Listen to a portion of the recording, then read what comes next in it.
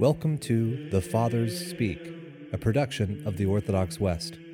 Each day, Father John Fenton reads a selection fitted to the Western liturgical calendar from one of the Fathers of the Church.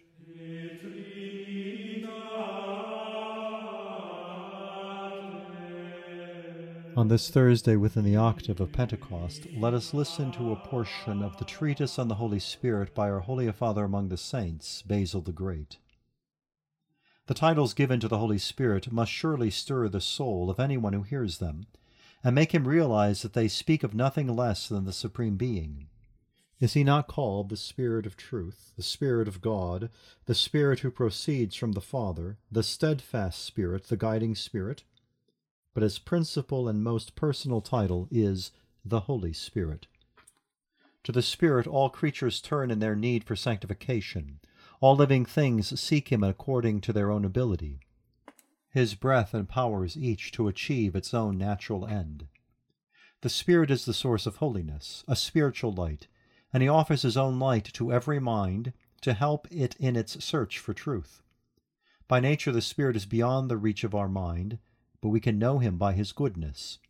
The power of the Spirit fills the whole universe, but he gives himself only to those who are worthy, acting in each according to the measure of his faith. Simple in himself, the Spirit is manifold in his mighty works. The whole of his being is present to each individual. The whole of his being is present everywhere. Though shared in by many, he remains unchanged. His self-giving is no loss to himself. Like the sunshine which permeates all the atmosphere, spreading over land and sea, and yet is enjoyed by each person as though it were for him alone, so the Spirit pours forth his grace in full measure, sufficient for all, and yet is present as though exclusively to everyone who can receive him. To all creatures that share in him, he gives a delight limited only by their own nature, not by his ability to give. The Spirit raises our hearts to heaven, guides the steps of the weak, and brings to perfection those who are making progress. He enlightens those who have been cleansed from every stain of sin, and makes them spiritual by communion with himself.